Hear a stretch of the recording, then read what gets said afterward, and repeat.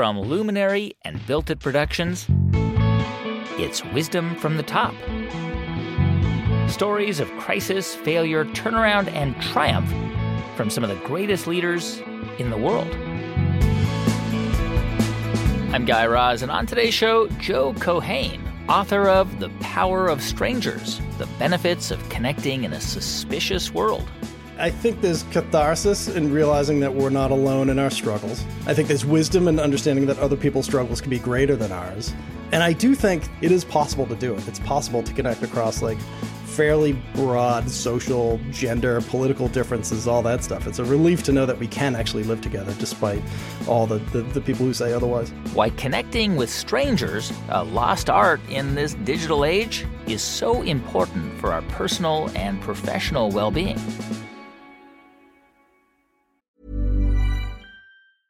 Running a business is hard, but your email marketing doesn't have to be.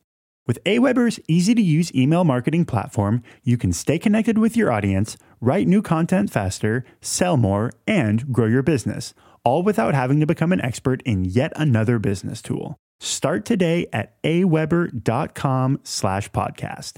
That's AWEBER.com/podcast. Aweber, simpler email marketing. I'm a radio and podcast host. I talk to people I don't know for a living. So you might think I'm an extrovert, right? That I love talking to strangers, that it just comes naturally. But I'm here to admit it doesn't. In fact, I hate small talk. I'm terrible at it. And that's actually why I started out as a journalist, because armed with a notepad and a microphone, it gave me an excuse to talk to people I didn't know without feeling awkward. But all that said, I'm convinced that talking to strangers, being confident enough to approach someone you don't know and make a connection, even if it's just for a few minutes while waiting in line or riding the bus, I am convinced that those interactions make us better people. Those connections help us empathize with people from different cultures and religions who might have different political views. But I worry that as a species, we are getting worse at having those encounters, especially as we bury our noses into our phones more and more. And that's why I wanted to talk to Joe Keohane. Joe is a longtime journalist and editor of magazines like Esquire, Entrepreneur, and Hemisphere. And he recently wrote the book, The Power of Strangers, The Benefits of Connecting in a Suspicious World. Joe believes that making the effort to engage with strangers, yes, even small talk, can not only make your own life better, but can actually make the world better. And now he has an entire book filled with research to prove it. Joe was born to an Irish-American family in Quincy, Massachusetts, right on the southern border of Boston. And the family business was a funeral home. But Joe says being raised in and around a funeral home wasn't morbid. It could actually be pretty fun. I think the good part was it gave me access to a parking lot, to a pretty good parking lot. So we used to ride our bikes in the parking lot of the funeral home, and we used to play wiffle ball in the parking lot of the funeral home, which my father was amazingly indulgent of us in doing that. I don't know if you're a family coming to, make funeral arrangements, and there are 4 kids racing bikes around the funeral home. Was your dad the person that, people who are grieving, was he sort of the first one they met at the home to kind of talk through plans? They had a staff. I think growing up, they probably had 10 or so people working there. There were a few funeral homes, a few facilities that they used. It kind of grew as I got older. They kind of acquired a few more. So it would depend on who was available that day. But my siblings would definitely do it. My father would definitely do it. I remember the main office was right by the front door. So you would walk in and you would see the office that people would have these appointments in. It would be the first thing you'd see. How would you describe your house? Was it full of laughter and jokes, or was it very serious and solemn? Yeah, there's an old joke about Irish families that there are teasing families and there are hitting families. Have you ever heard that? Mine was a teasing family. They're really, really funny. My father is incredibly funny. My siblings are really funny. One thing that surprises people is that morticians are generally a pretty funny group of people. Everybody I met was like really personable and kind of nice to be around. The sort of image of like this ghoulish kind of wan figure and all in black doesn't really hold up because it is like fundamentally a really social business. One of the things that you have talked about as a kid, you already would notice how easy your parents, how at ease they were around strangers. Like they could just, seemed like they could just talk to anyone. Yeah, they're very good at it. And it's funny, when I was doing this book, a lot of the people I spoke to reported something similar. And these people could be introverts or extroverts. But the thing I heard over and over and over again was my dad talked to everybody, and it mortified me when he was doing it. Why did it mortify you? Oh, it didn't mortify me, but it seemed to mortify a lot of other people. The kind of exposure that comes with talking to strangers. You know, if you're a teenager, like you feel like everyone's watching you anyways for any sort of violation of any social norm. And so talking to strangers is kind of a violation of a social norm. So it was horrifying to a lot of people I spoke to. For me, it wasn't. For me, it was pretty natural. I grew up around social people. I grew up in a neighborhood where people talk to each other. It was, I don't even think it occurred to me as unusual until much later. And I was in a restaurant. I remember one thing in particular. I was in a restaurant with my parents. My father just leaned over and struck up a conversation with someone. And I was probably a teenager at that point because I was finally old enough to realize that this makes me feel something. Maybe it's awkwardness. Maybe it's embarrassment. I'm not sure. But the ease with which he did it, and how receptive people were. Like I've never seen, it's really rare that anyone's ever rude to them. And they do the thing that, you know, people claim drives them crazy. They talk to people on trains, they talk to people in restaurants, but the way they go about it with this kind of spirit of openness and curiosity, and they're also like funny and they're pretty personable people, just lowers everybody's defenses. And it allows them to continually accumulate friends and funny stories and enjoy vacations more and enjoy dinners more. I mean, my mother called me last week and she was like, "Oh, you're not going to believe this. We met these great people from Ohio at a restaurant." And so they became like over there sitting close to these people in a restaurant. They became friends. Now they're going to go visit these people in Ohio. And now I have this woman that my mother met calling me because she wants me to come speak at her club. Like this stuff happens all the time. Well, let me kind of dig into this Irish part of it for a moment. And obviously this is hugely stereotypical, but I have had the experience, and I know lots of other people have had the experience of being somewhere in Ireland and going to a pub and people warmly talking to you, like random people talking to you. It is a very common experience. And I wonder, I mean, the way you describe your parents, I mean, obviously you're Irish Americans, but I wonder, is there something about Irish culture and tradition that, I don't know, that just makes it easier, or just, you know, that people just talk to strangers? Yeah, it definitely became the culture. I talk about this in the book. I try to figure out why certain cultures become more social than other cultures. So like why a place like Brazil would be warm and chatty and a place like Finland would be kind of standoffish and introverted.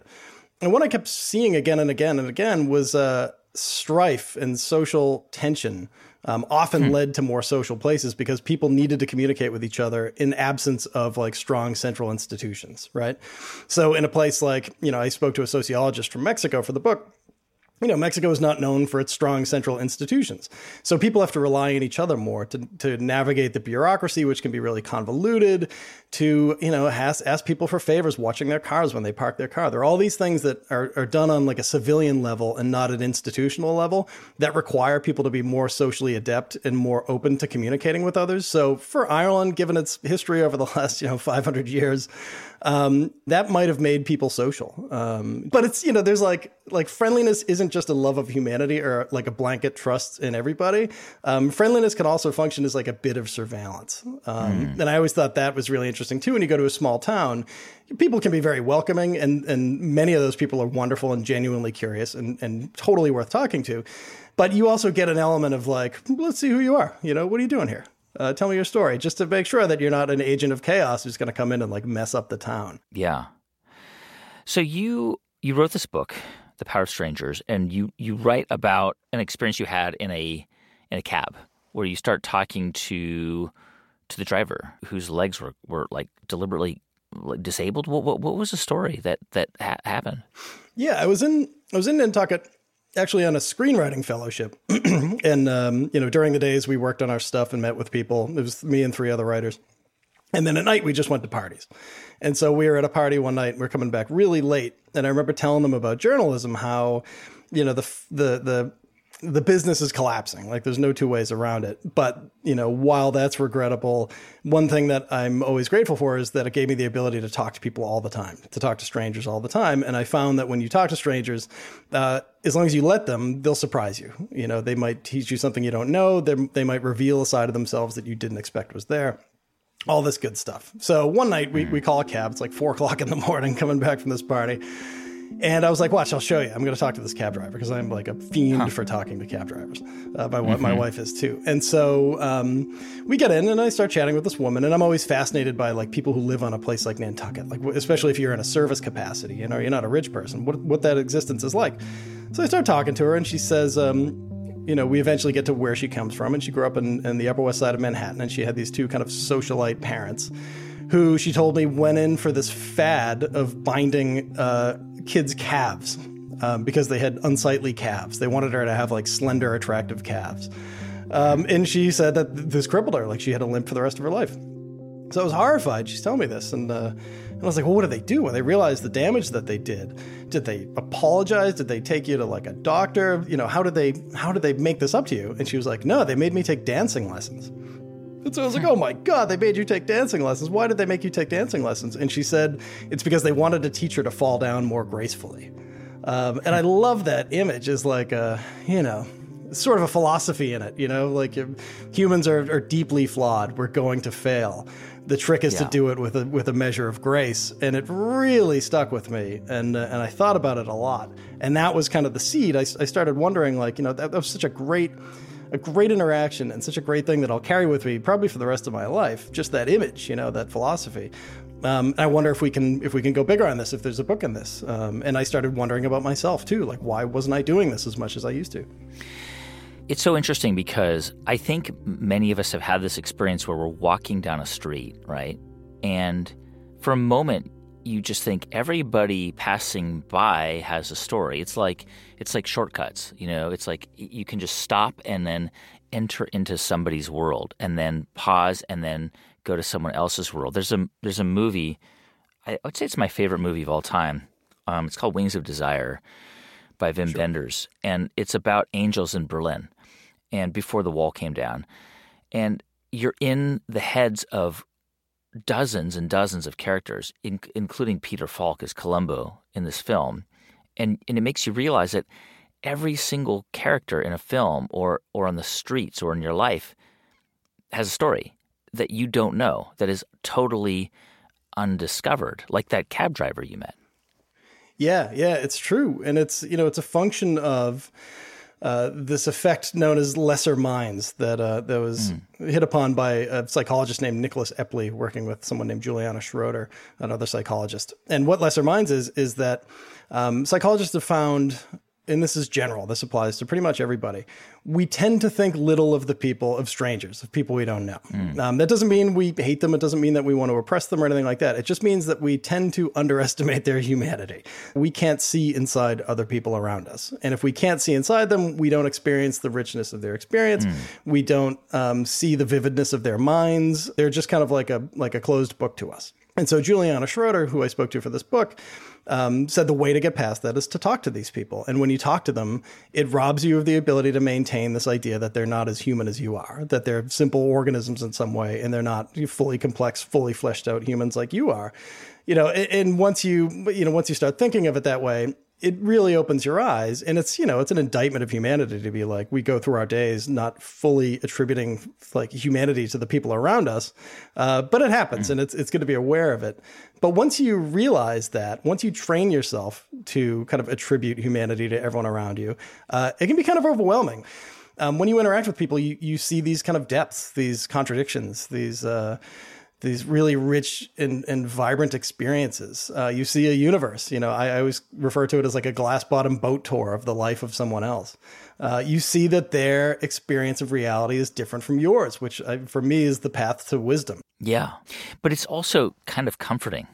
It's sort of a reminder that our stories aren't unique, or that the experiences that we're going through, the difficult ones, they're not unique. I mean, I not to minimize our own challenges, but there are 7 billion universes on planet Earth, every single day. Yeah, and I think there's catharsis in realizing that we're not alone in our struggles, which is really good. I think there's wisdom in understanding that other people's struggles can be greater than ours. And I do think there is relief. Like, this is something I came back to a bunch of times when I was doing the book, and even when I was coming up with the idea. Why did I always feel a sense of relief when I had a positive interaction with a stranger? And, it might be because we just expect so little of these interactions. We're really pessimistic about these interactions. We don't expect them to go well. We don't expect people to be terribly interesting. And when they do, and also, we may have a pessimistic idea of what the world is like. We may have been poisoned by stranger danger propaganda and all that stuff. But when we do find that we can have like a positive interaction, you don't have to worry about that person anymore. It's one little bit of the world that you don't have to worry about. You can say, okay, like that's taken care of. That bit over there is okay. The rest of it might still be scary to me, but that one I don't have to worry about.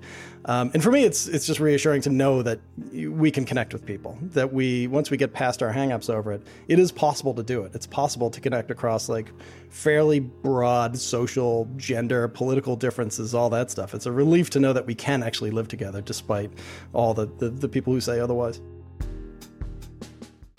So when author Joe Keohane decided that he wanted to write a book about talking to strangers, he started by tracking down psychologists who study that sort of thing. And he discovered a seminar in London called Trigger Conversations, run by a self-described introvert named Georgie Nightingale. And I got in touch with Georgie, and she was like, I'm doing a class on talking to strangers. And I was like, I'm buying a plane ticket to London. Like, I hope you have a chair for me. So I went to London, and it was great because she's very, very intelligent. She's a good teacher. She's a very good communicator. But she identifies as an introvert, which is interesting because you would think that anyone who's going to teach strangers how to talk to strangers was going to have to be an extrovert. They're going to have to come naturally to this. Yeah. But it struck me as like what they say about tennis coaches, how great tennis players make bad tennis coaches. It's because it comes naturally to them. They can't articulate what they're doing necessarily. But a mediocre tennis player has to understand every single moving part of the game of tennis in order to be capable at it. Yeah. So for Georgie, saying that she's not naturally extroverted, it allowed her to really dig in to all the different facets of what might seem to be an uncomplicated interaction. And so that makes her a really good teacher because she gets into everything from like our anxiety about it, the structure of a conversation, eye contact, all these different things. And so taking the class was really invaluable. And so clearly it's people who are trying to improve themselves, right, and get better at doing this for a variety of reasons, whether in the business context or just like to live a more fulfilling life. And how does she start? How does Georgie start? Like, how do you begin to teach? Because I'm a professional interviewer, right? This is what I do, and I've been in this profession in some form for 25 years, and I hate small talk. I really do. And so I identify with Georgie being an introvert, and I'm curious, how does she teach it? What does she say? It is a lot of training us away from bad habits. So we would start with just talking about how the prospect of talking to strangers makes us feel. Do we feel anxious? Do we feel it in our bodies? That sort of thing, like really getting to those hangups, because people have there's a lot of inhibitions. There are a lot of things that keep us from doing this. And then we would move to eye contact, which, Gillian Sandstrom, the psychologist, talked about this, but she realized at a certain point, and this was like an epiphany for her career, that she just didn't look at anyone anymore. She lived in Toronto and she looked at the ground. And then she looked around and she said, everyone's looking at the ground. This is really weird for a social species to do this. And so she started looking people in the eye, and it kind of opened up her whole avenues of research for her. So we start by looking each other in the eye for a long time, which was super awkward, right? Because you don't know these people. And I'm jet lagged, And so we just do it. You do it for like a whole minute, and you look at each other, and she was just like, how does it make you feel when you do this? And for all of us, it felt super weird. So she's like, we're going to do it until it doesn't feel weird anymore. And you're going to get comfortable with it because you can't have a conversation without looking someone in the eye. We worked on things that had nothing to do with talking. So that was kind of the genius of this too, is that the key to talking to strangers is listening and noticing. So we would listen to each other, and we were, Georgie kind of taught us about listening, how you listen on different levels, and the right level you want to listen to is a level where you're not listening for something you're interested in, right? And we really have to train ourselves away from doing this. But to not do the thing where someone is talking about something and they're just kind of going, and then you're like, oh, baseball, I like baseball. And then you just talk about yourself for 45 minutes. I have definitely been guilty of that in the past. But to train yourself away from looking for a thing that you can talk about is super important. To relinquish control of the conversation is really uncomfortable and really important. So the goal to Georgie and for the class was to let the person get to the point that they want to get to. And they might not even be able to articulate it. You can help them articulate it by asking good questions, but not leading them, not interrogating them, just asking why is that? Like, what did you hope to gain from that experience? Who are you? Those sorts of things, like real, like journalism 101 questions. As we go through it, Georgie keeps asking, how do we feel? How do our bodies feel when we're doing this? And it was, it was very uncomfortable. This feels really unnatural to do it. You feel really vulnerable. You feel maybe kind of embarrassed. But then, going from there to getting into questions, to getting into openers, to getting into ways to get around the social norm against talking to strangers. And it just becomes more and more advanced as you go. But it was great for me because it permitted me to rebuild myself from scratch, which is what I wanted for this. I wanted to be the mediocre tennis player who became the tennis coach. I wanted to be able to articulate every single part of this interaction and really understand all the things that make it valuable, but all the things that make it dauntingly difficult for people. What you're describing sounds so helpful because, who breaks down interactions like this? But, I mean, there is such a fine line between coming across like being genuinely interested in someone and, being creepy or like being annoying or being intrusive. Like the nuance is just hard to wrap my head around, and the prospect of getting it wrong is just mortifying. So how do you train for that? Yeah, it's really true. And I'll say vehemently, Guy, that I am not encouraging anyone to become the person who buttonholes someone on a bus and talks to them for 3 hours, completely impervious to the signals they're getting. Right. You have to be very literate. You have to be emotionally literate. You have to learn to read body language really well, and you have to be respectful because people are going to be wary, right? When you come up to someone, they're going to be a little wary of you. They might think that you're actually a threat. They might think that you're trying to sell them something, or this is some social media play or something gross.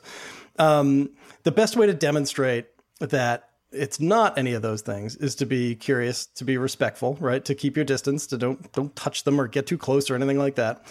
Do it in public when it's well lit and there are people around, so they don't feel like they might be in physical threat. But a big thing that Georgie taught me was, because you're breaking a social norm, a great way to do it is to just say that you're aware that you're breaking a social norm. So one of Georgie's great insights was, if you're going to talk to someone on the subway, number one, notice something. Don't just start talking to someone randomly. You want to notice something about them or something that might be interesting or something that, you might have a comment about. Respectful, of course. But then say, look, I know we're not supposed to talk to people on the subway, but can I ask you a question? Or can I make an observation or something like that? Just to show you're sufficiently in possession of your faculties to know that you're doing something that's unusual. People find it kind of audacious. They can find it kind of charming, but it'll at least buy you a second. Right? It'll buy you a second to ask your question or make your statement. And then from there, you can just let it go. Depending on, what you're talking about or what you're asking, you just follow the conversation. You let the person talk. Try a little bit. If they're really not in the mood, then just say thank you and I apologize and back away. But I found I was rejected almost never. A lot can happen in the next 3 years. Like a chatbot may be your new best friend. But what won't change? Needing health insurance. United Healthcare Tri-Term Medical Plans are available for these changing times. Underwritten by Golden Rule Insurance Company, they offer budget-friendly, flexible coverage for people who are in between jobs or missed open enrollment. The plans last nearly 3 years in some states, with access to a nationwide network of doctors and hospitals. So for whatever tomorrow brings, United Healthcare Tri-Term Medical Plans may be for you. Learn more at uh1.com. Running a business is hard, but your email marketing doesn't have to be. With Aweber's easy-to-use email marketing platform, you can stay connected with your audience, write new content faster, sell more, and grow your business, all without having to become an expert in yet another business tool. Start today at aweber.com/podcast. That's AWEBER.com/podcast. Aweber, simpler email marketing. This episode is brought to you by BetterHelp. Most of us spend our days wondering where the time has gone, wishing we had just one more hour in the day to go for a run, take a nap, read a book, be more present for a friend, or all of the above. And the best way to make sure there's time for what's important is to, well, spend the time figuring out what that is. Therapy can help you figure out what's important so you can spend more of your life doing it. Therapy isn't just for those who have experienced trauma. It's also so helpful for learning how to set boundaries and empowering you to become the best version of yourself. If you're thinking of starting therapy, try BetterHelp. It's convenient, flexible, suited to your schedule, and totally online. Just fill out a brief questionnaire so you can get matched with a licensed therapist. And if you're not totally connecting, you can switch therapists at any time for no additional charge. Learn to make time for what makes you happy with BetterHelp. Visit betterhelp.com/wisdom today to get 10% off your first month. That's BetterHelp, HELP.com/wisdom. You know, I'm also interested in the research data around the benefits of talking to strangers. Because the conclusion of your book was not like, hey, you do this fun thing that's kind of quirky. No, I mean, it's what you're saying is that there's also real data that backs up the argument that we should be talking to strangers. Yeah. This has been, demonstrated and researched by Epley and Schroeder, but mainly by Gillian Sandstrom at the University of Essex, who's done tons of work on this. People who talk to strangers, number one, go in very pessimistic about how it's going to go, right? So their expectations are very low. It's not a high bar to clear, and the bar is always cleared. People tend to really enjoy it and find it surprisingly pleasant and enjoyable and maybe life-affirming, maybe enriching in some way. But Sandstrom and Epley and Schroeder have found, at least the people who did these studies or who participated in these studies, they came back and they reported that they felt happier. They felt more connected to the places where they live and the people that they live among. They might have felt more trusting. They might have felt more optimistic about humanity just by virtue of having like a pleasant interaction with one stranger. We've seen that talking to strangers, and these can even be passing interactions, it can alleviate feelings of loneliness, which is really important because right now loneliness is a frankly crippling social problem for a lot of Western nations. It causes a great deal of damage, both for the individuals, but also for societies. It can lead to radical views and violence and all kinds of stuff. And also, it causes a great deal of damage, both for the individuals, but also for societies. It can lead to radical views and violence and all kinds of stuff. And also, talking to strangers, as equals, can reduce partisanship. It can reduce prejudice. There are all these benefits to what seem like pretty simple interactions, but we know that they're more complicated than they. Interacting with other people, forcing ourselves to confront their complexity and kind of engage with their reality is really enriching. It makes us feel more rooted in the world. It makes us more empathetic. And it makes us feel better about the people that we share a planet with, which is a pretty remarkable thing for just chatting with someone at the Starbucks you go to or something. When you think about how to talk to somebody, make small talk, right? Like, and you've described yourself as being maybe a bit more at ease with it and have always been. Do you practice topics or ideas in your mind? Like, do you say, well, I could talk about this or that? Is it that strategic and that thought out? Yeah, it's definitely early on. I did this thing once when I was an editor. I sent a young staffer, and I found again and again and again in this book that young people tend to suffer from pretty significant social anxiety just for lack of practice, in real life. Yeah. But I was like, he was having a lot of romantic difficulties, and I was like, why don't you just go to bars and ask people for to be your therapist?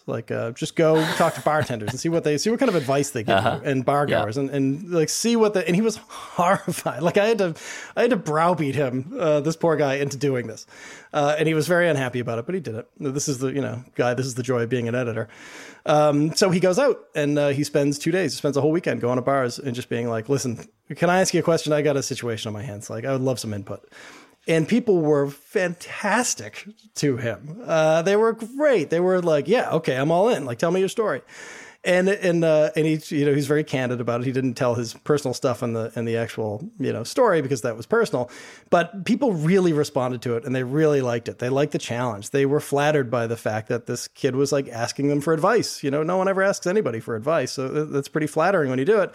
And then just the challenge, the challenge of taking your life experience and trying to use it to help somebody else who you'd never met before. also knowing that whatever you say is just going to disappear into the air when you're done. But that sort of approach I really liked. I used to write for the Boston Globe, and the legendary editor of the Boston Globe was a guy named Marty Barron, who was, was in Spotlight. So I remember when I was young, Marty took me to lunch, and we were just talking, and I'm a kid, I'm 24, 25 or something like that. And I remember at the end of the lunch, he turned to me and he said, "Give me some free advice."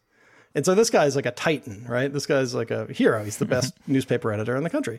And he's asking some like kind of punk 24-year-old or 25-year-old for free advice. And I love that. And I do that all the time, sometimes just being like, tell me something new, give me some free advice. And people are like, okay, yeah, no, I'll take you up on that. And they tend to be really responsive. And when they tell you something, you get a little taste of who they are and what their life is like. And sometimes you get some pretty good advice. Do you remember the advice you gave to Marty Barron? I told him to fire all of his columnists and hire me. He did not take me up on my advice.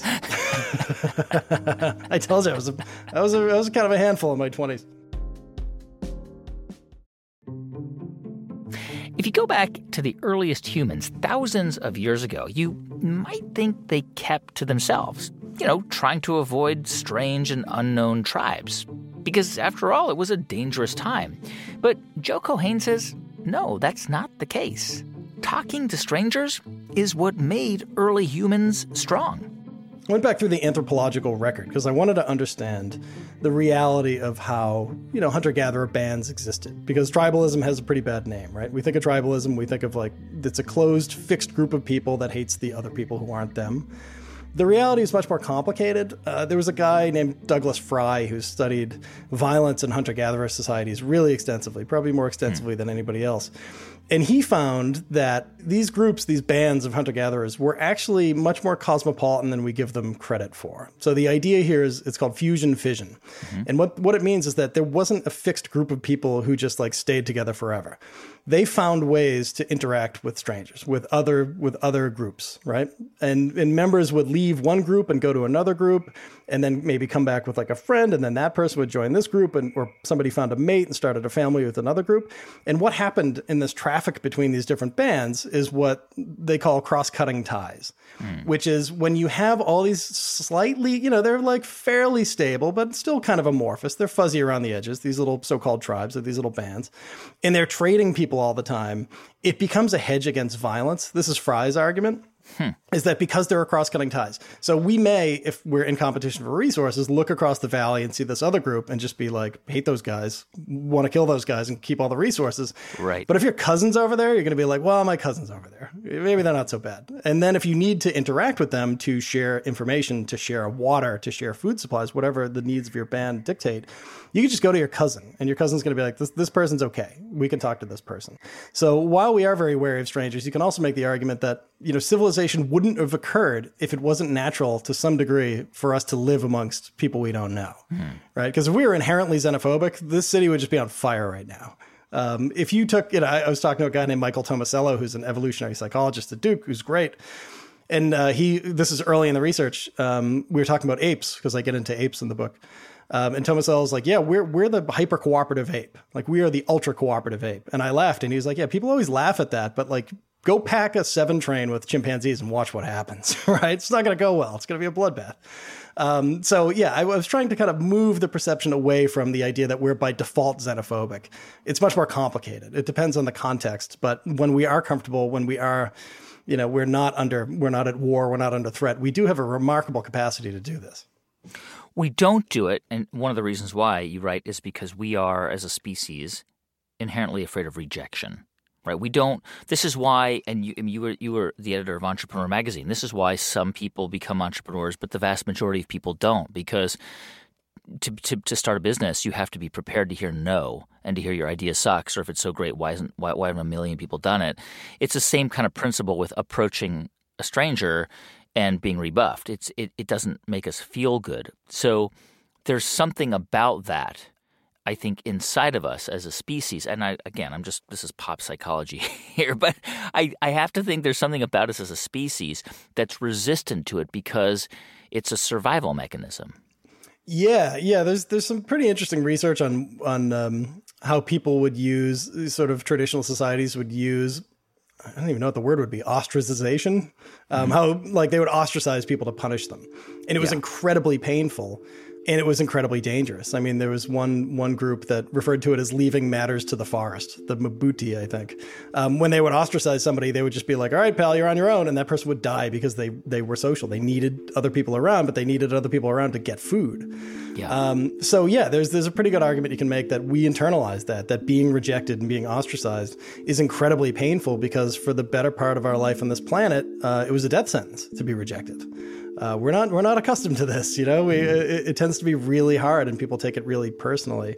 The good news is that, like I said, according to this Nick Epley stuff, it's pretty rare to be rejected. Some people might be in a rush. They might be kind of confused about what you're doing. That's not necessarily rejection. Someone being like, get the hell away from me is rejection, but it's also a sign that you've done something very wrong, right? You're coming across as a creep or you're coming across as a threat. But normally, people do tend to be pretty responsive, surprisingly responsive. Epley and Schroeder recreated this famous study they did in Chicago where they had people talk to strangers on the train. And, you think it's the Midwest, it's Chicago, it's a little friendlier than other places. And then they redid it in London. Londoners tend to think of themselves as the most unfriendly people in the world, which is hilarious because I'd never experienced them that way. But they can be a little aloof, they can be a little chilly. And they got the same exact result in London. On the tube, having Londoners talk to other Londoners on the tube and found again that very, very, very few, if any, were rejected. And most found that it was pleasant, it was interesting, the people were smart, they liked them, they enjoyed their commute. So our fear of rejection is disproportionate, for sure. If you were to make the argument to somebody who wanted to gain the skill, right? Because some people have it naturally and some people have to develop it. Would you say, hey, this is really this could be a great thing for you because you could collect stories about people, you have other stories to tell, or you could make new friends, or is it more just this kind of, hey, this is an ephemeral moment that's actually going to improve you and make you happier and make you more empathetic and make you better at navigating the world? Is that the reason why somebody who might be skeptical should think about being more intentional about this? Yeah, I try to sell it not as vegetables. So I wouldn't lead with the idea that this is like a bomb for partisanship and racism and things like that, because that feels like duty. I try to make it seem personally enriching to people, because it is, it really is. There's a sociologist named Elijah Anderson who had a great line where he said that when you talk to people across borders of difference, people who are different than you are, it gives you a life that couldn't otherwise be led. And I really like that. It just gives you access to the world in a way that you didn't have before. Recently I've been thinking about this more, and I didn't put this in the book because I didn't think of it at the time. But we're remarkably cynical and pessimistic about our fellow humans. And I'm starting to wonder if that's the result of getting incomplete data. So if I'm experiencing the world on my phone or on Twitter or things like that, I'm not going to have a super positive perception of what humans are. Twitter is pretty negative. There's some great stuff on it, but it's pretty ugly. It can be pretty ugly. You read the news tends to focus on negative things. When we withdraw from the world, and I think we have in a way, when we withdraw from the company of other people, like in-person contact, we start to rely more and more and more on news sources and social media to form our perception of what the world is and what motivates people. And it becomes very negative. And then that gives us that negative perception, makes it even less likely that we're going to make the effort to engage with people. When I was doing this book, I met a lot of people who had a hard time, people who were traumatized, people who had been attacked, people who had dealt with, really vehement racism. And these are people who advocate for doing this, for going out and having these conversations. And they kept telling me again and again that it made them feel better about people. Like Danielle Allen is a political scientist at Harvard. She talks to strangers all the time. She's actually running for governor of Massachusetts now. But she said that though I've had bad experiences in public, talking to people on a regular basis makes me feel better about humanity. And for me, I think it's a question of data. I think it's a question of gathering better data than we're getting at present, which is just poisonous stuff. And I always joke, I came out of 2019. I was the only person I know who felt better about humanity coming out of 2019, right? Because I had just been gathering data and I found that I could connect with people. I could talk to people. I was comfortable. They were, overwhelmingly interesting and funny and lovely, and they were just good, and I didn't have to worry about them. There's a lot that we have to worry about, but just kind of doing those sort of street level interactions on a regular basis and connecting with people just gives you a healthier perception of humanity. It doesn't mean that I think people are good. I don't think they're good. I don't think they're bad. I think it's all context a lot of the times. But it was really reassuring to just get like a view of humanity that wasn't just the garbage that I've been ingesting, most of my time. Have you seen the show Ted Lasso? No, not yet. I don't have Apple TV. I need to get it. So just briefly, like as a character, right? At least in the first season, he's just eternally optimistic and positive and kind and friendly, and he strikes up conversations with strangers, and he gets rejected and rebuffed, but he just keeps pushing forward, And I don't think anybody who watches that show doesn't want to be, at least sometimes, a version of him during parts of their day. Yeah, I need to see it. I heard it's great. I would add Matthew McConaughey to that small fraternity. I don't know if you read his memoir, but he's just game. He's just out there. He's present. He's curious. He's open without being like vain or preening about it. He's just in there, I always think of I've been thinking a lot about what it would mean to be a patriotic American, like what I love about America. And that sort of attitude is kind of unusual, but I think it's more common than you might think, those sorts of people. I definitely know those sorts of people who are just out there, who are there for people, there to talk. They're curious. They're really fluid socially. Unflappable. I think they do exist. Yeah, and unflappable, but you get that way just from doing it. You lose your fear of rejection when you realize that it's just kind of rare or not as common as you think it is.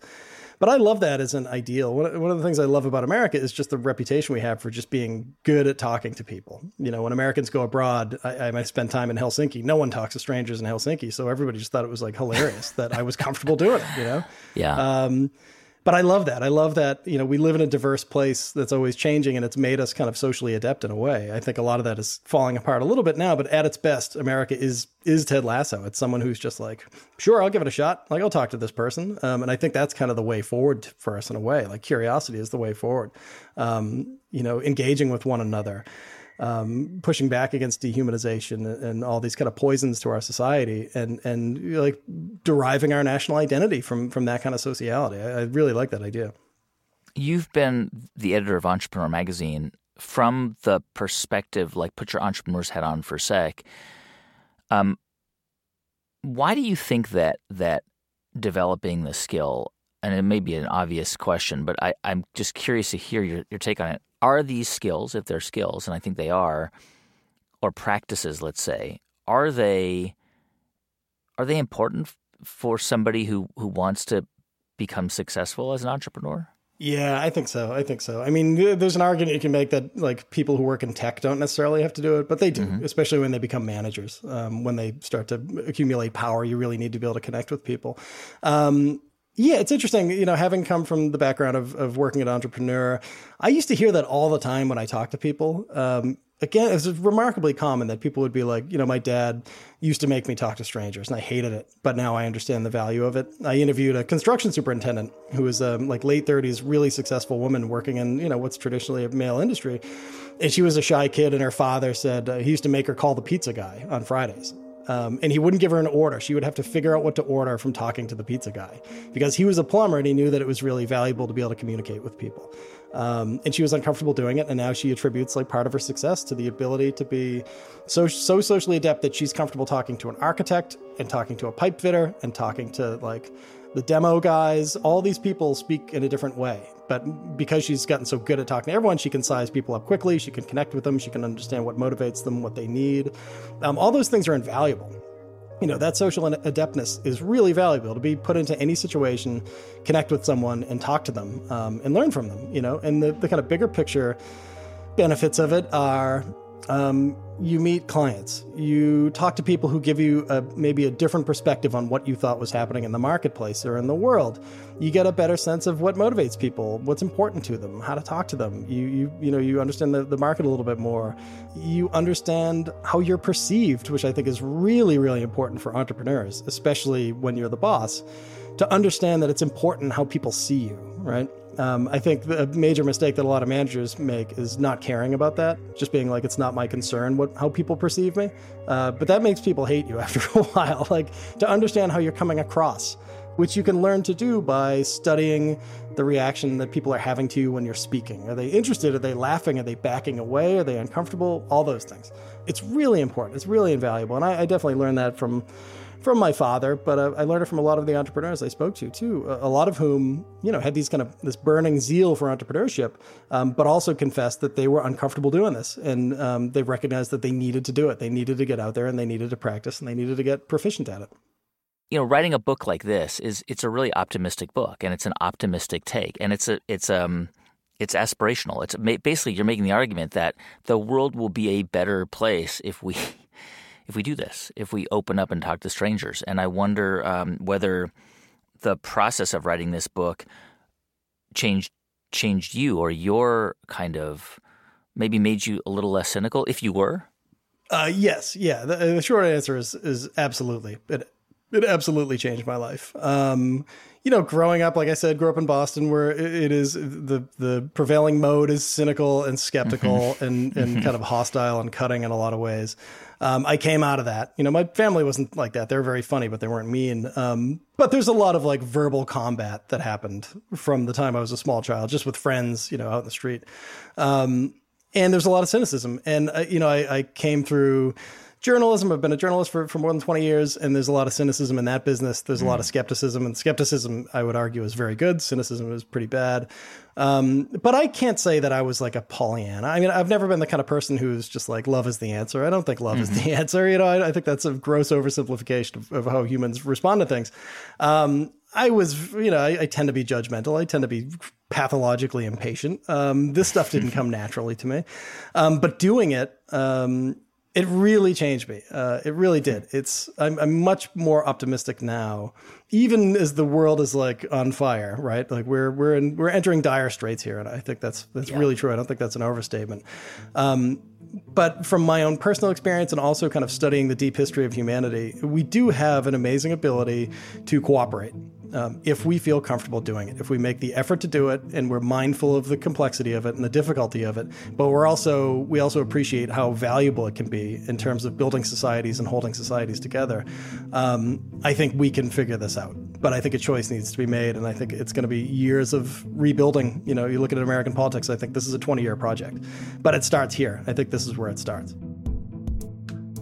That's Joe Keohane, author of the book, The Power of Strangers, The Benefits of Connecting in a Suspicious World. Fun fact, Joe used to play bass in a 12-piece funk band that jammed out in Philadelphia clubs and Baptist churches, which is one good way to meet people. Hey, thanks for listening to the show this week. The music for this episode was composed and performed by Drop Electric. I'm Guy Raz, and you've been listening to Wisdom from the Top from Luminary and Built It Productions.